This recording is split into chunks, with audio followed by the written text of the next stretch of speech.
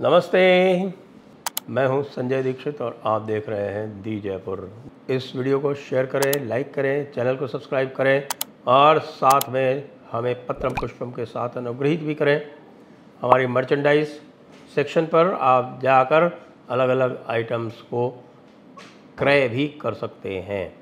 बात करते हैं ईडी और ईडी के डायरेक्टर की। जी हाँ, कल सुप्रीम कोर्ट ने, माननीय माय लॉर्ड्स ने, ईडी के डायरेक्टर को दिया हुआ तीसरा एक्सटेंशन निरस्त कर दिया। वैसे आपको बता दें कि ईडी का पहले कार्यकाल 2 वर्ष का हुआ करता था। उनको पहले 1 वर्ष का एक्सटेंशन दिया, फिर 2 वर्ष का दूसरे वर्ष एक्सटेंशन दिया। यानी 2018 में उनकी नियुक्ति हुई थी, 2020 में एक एक्सटेंशन, 2020 में एक एक्सटेंशन 1 वर्ष का, फिर 2021 में दूसरा, फिर उसके बाद फिर उन्होंने एक सीवीसी और ईडी के कानूनों में संशोधन करके उनके दोनों के जो चीफ हैं उनका कार्यकाल कर दिया 5-5 साल। इससे पहले 2021 में सुप्रीम कोर्ट ने ये आदेश किया था कि भाई इनको अग्रिम एक्सटेंशन नहीं दिया जाए। मिस्टर संजय मिश्रा, जो कि एक इंडियन रेवेन्यू सर्विस के अधिकारी हैं। बात यह आती है कि सुप्रीम कोर्ट ने ऐसा क्यों किया, इस पर तो हम करेंगे, लेकिन सुप्रीम कोर्ट के आदेश में कुछ विरोधाभास है। और वो विरोधाभास ये है कि भाई आपने 5 वर्ष की टेन्योर के एक्सटेंशन का जो कानून बनाया था कि अब जो है सीबीआई की और ईडी के जो चीफ हैं उनका टेन्योर 5-5 वर्ष रहा होगा, उस कानून को तो उन्होंने कहा कि ये कानून तो सही है, लेकिन प्रोसीजर में टेक्निकल गलती निकालते हुए संजय मिश्रा के कार्यकाल को जो तीसरा एक्सटेंशन उनको दिया गया था उसको कर दिया अवैध। के साथ ये अवैध है। क्यों? क्योंकि साहब हमने इसके ऊपर डायरेक्शन जारी किए थे और आप जो है वो मैंडेमस को नलिफाई नहीं कर सकते दूसरा कानून बना के। यार ये कौन सा नया एक वो आ गया कि मैंडेमस और सर्शरी में अलग अलग डिफरेंस हो गया। देखिए 5 तरह की रिट होती हैं। मैं आपको ये बता दूं, तो 5 तरह की रिट होती है, या कौन सी होती हैं? वो होती है mandamus, certiorari, habeas corpus, quo warranto और प्रोहिबिशन। ये 5 तरह की रिट जो है वो कॉन्स्टिट्यूशन में लिखी हुई हैं, लेकिन संविधान जो है इन 5 तरह की रिट का क्या स्कोप होगा वो नहीं बताता।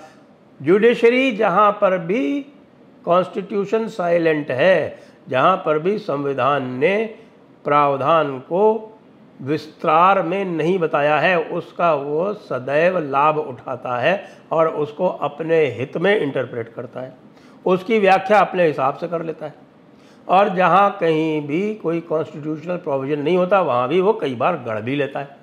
लेकिन यहाँ पर तो स्पष्ट कॉन्स्टिट्यूशनल प्रोविज़न है, 5 तरह की रिट है। और सभी रिट में जो है, जो भी लॉ डेवलप हुआ है वो बाई प्रीसीडेंट हुआ है, यानी पूर्ववर्ती जो कानून ले डाउन किया है सुप्रीम कोर्ट ने आर्टिकल 142 में, उसके अनुसार वो सारा कार्य होता है।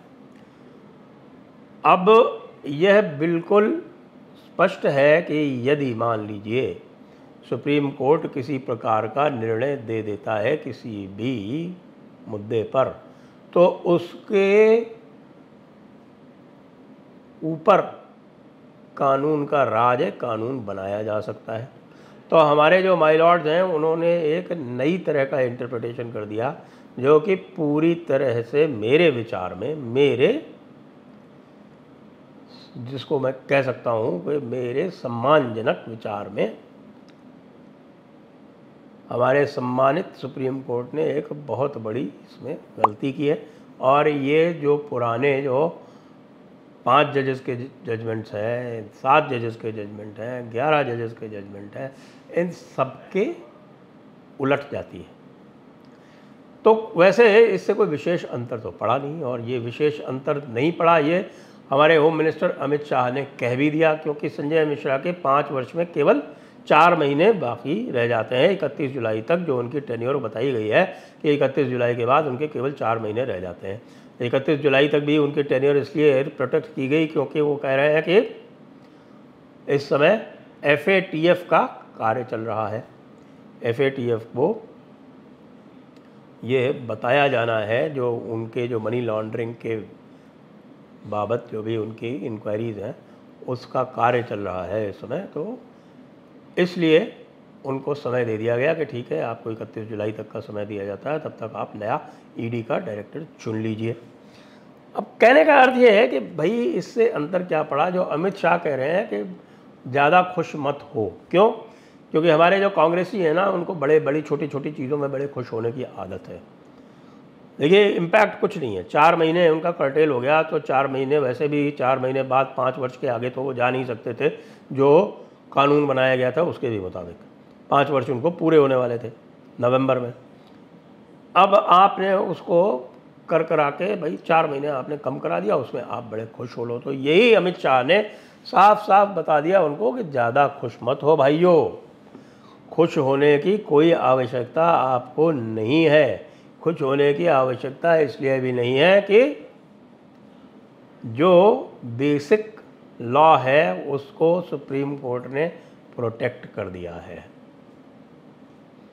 वैसे जैसा मैं कह रहा हूँ सुप्रीम कोर्ट ने काम बड़ा अजब किया है कि साहब 5 वर्ष तो है, वो तो लॉ तो ठीक है, लेकिन इसको जो है हम 5 वर्ष नहीं होने देंगे। इसको जो है हमारी जिद है, हमारा अड़ाड़ी है, इसको तो हम 4 साल और 8 महीने में ही निकालेंगे। क्यों भाई? आपके किसी जान पहचान वाले के साथ या आपकी किसी शान में किसी ने गुस्ताखी कर दी क्या? वैसे आजकल तो माय लॉर्ड्स जो हैं वो बहुत पर्सनल भी हो जाते हैं, आप जानते हैं। इसलिए मैं अधिक कुछ नहीं कहता, मैं ये कहता हूँ कि इस निर्णय से कि साहब मैंडेमस को लॉ के जरिए चेंज नहीं किया जा सकता, इससे मैं कतई असहमत हूँ।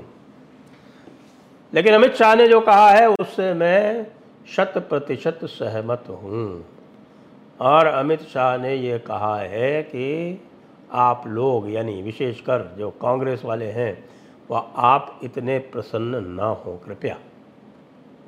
क्योंकि देखिए ईडी जो है पहले क्या करती थी, पहले ईडी का कार्य था, एक उनके पास हुआ करता था FCRA foreign contribution regulation act, उसको, और एक होता था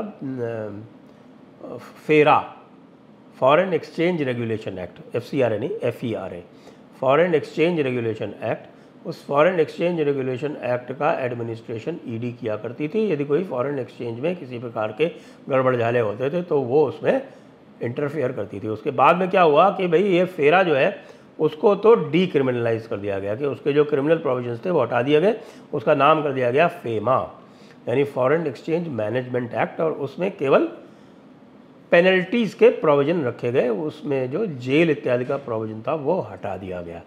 साथ में आया PMLA यानी prevention of money laundering act.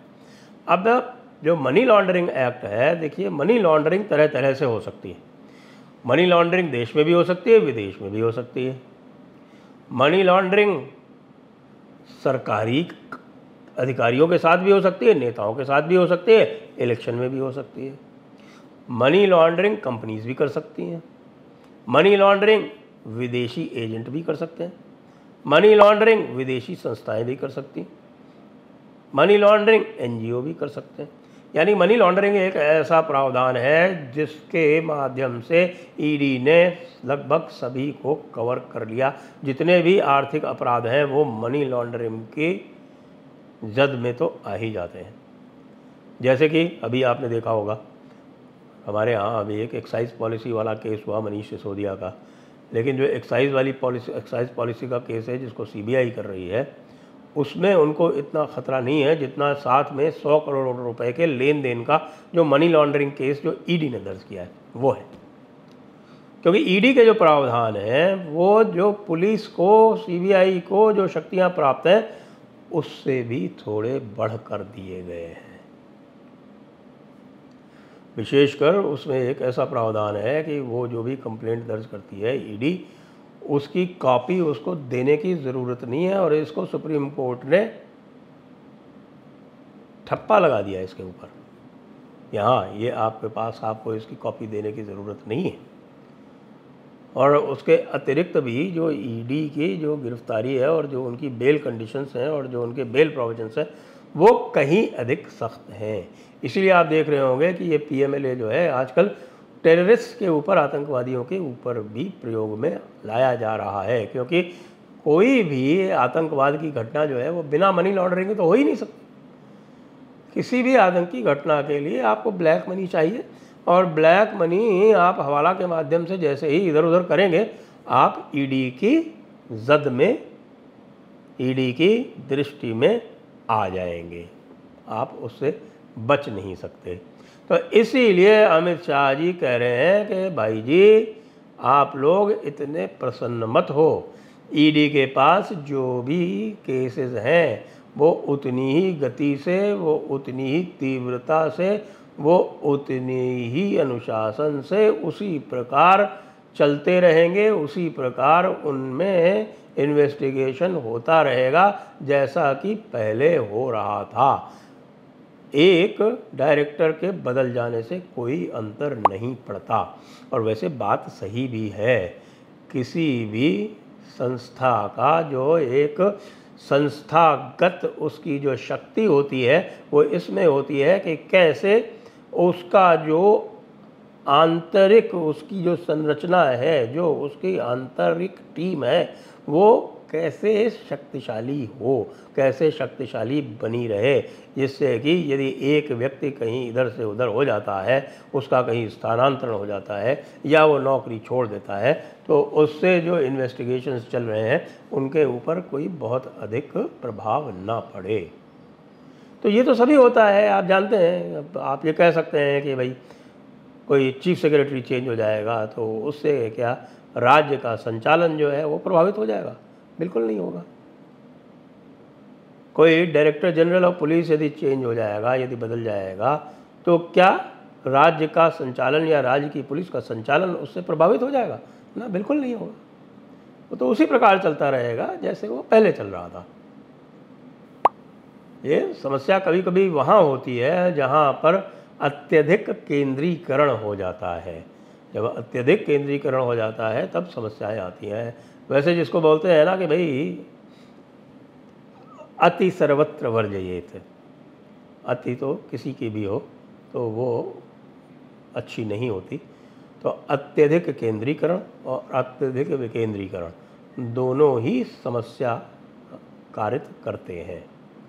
तो अब अमित शाह जी क्या करेंगे इसकी हमें कल्पना ही की जानी चाहिए, क्योंकि इतने सारे नेताओं के विरोध, इतने सारे ईडी के केसेस चल रहे हैं, इतने सारे मनी लॉन्ड्रिंग के केसेस चल रहे हैं कि यदि ईडी सबके ऊपर कार्रवाई करके सबको गिरफ्तार करने लगे तो हो सकता है कि भाई यहाँ के जो नेताओं की जो पुरानी पौध है वो समाप्त ही हो जाए। हमारे तेजस्वी जी के ऊपर CBI का केस चल रहा है, उसमें भी ईडी का केस बन जाएगा, आप जानते हैं।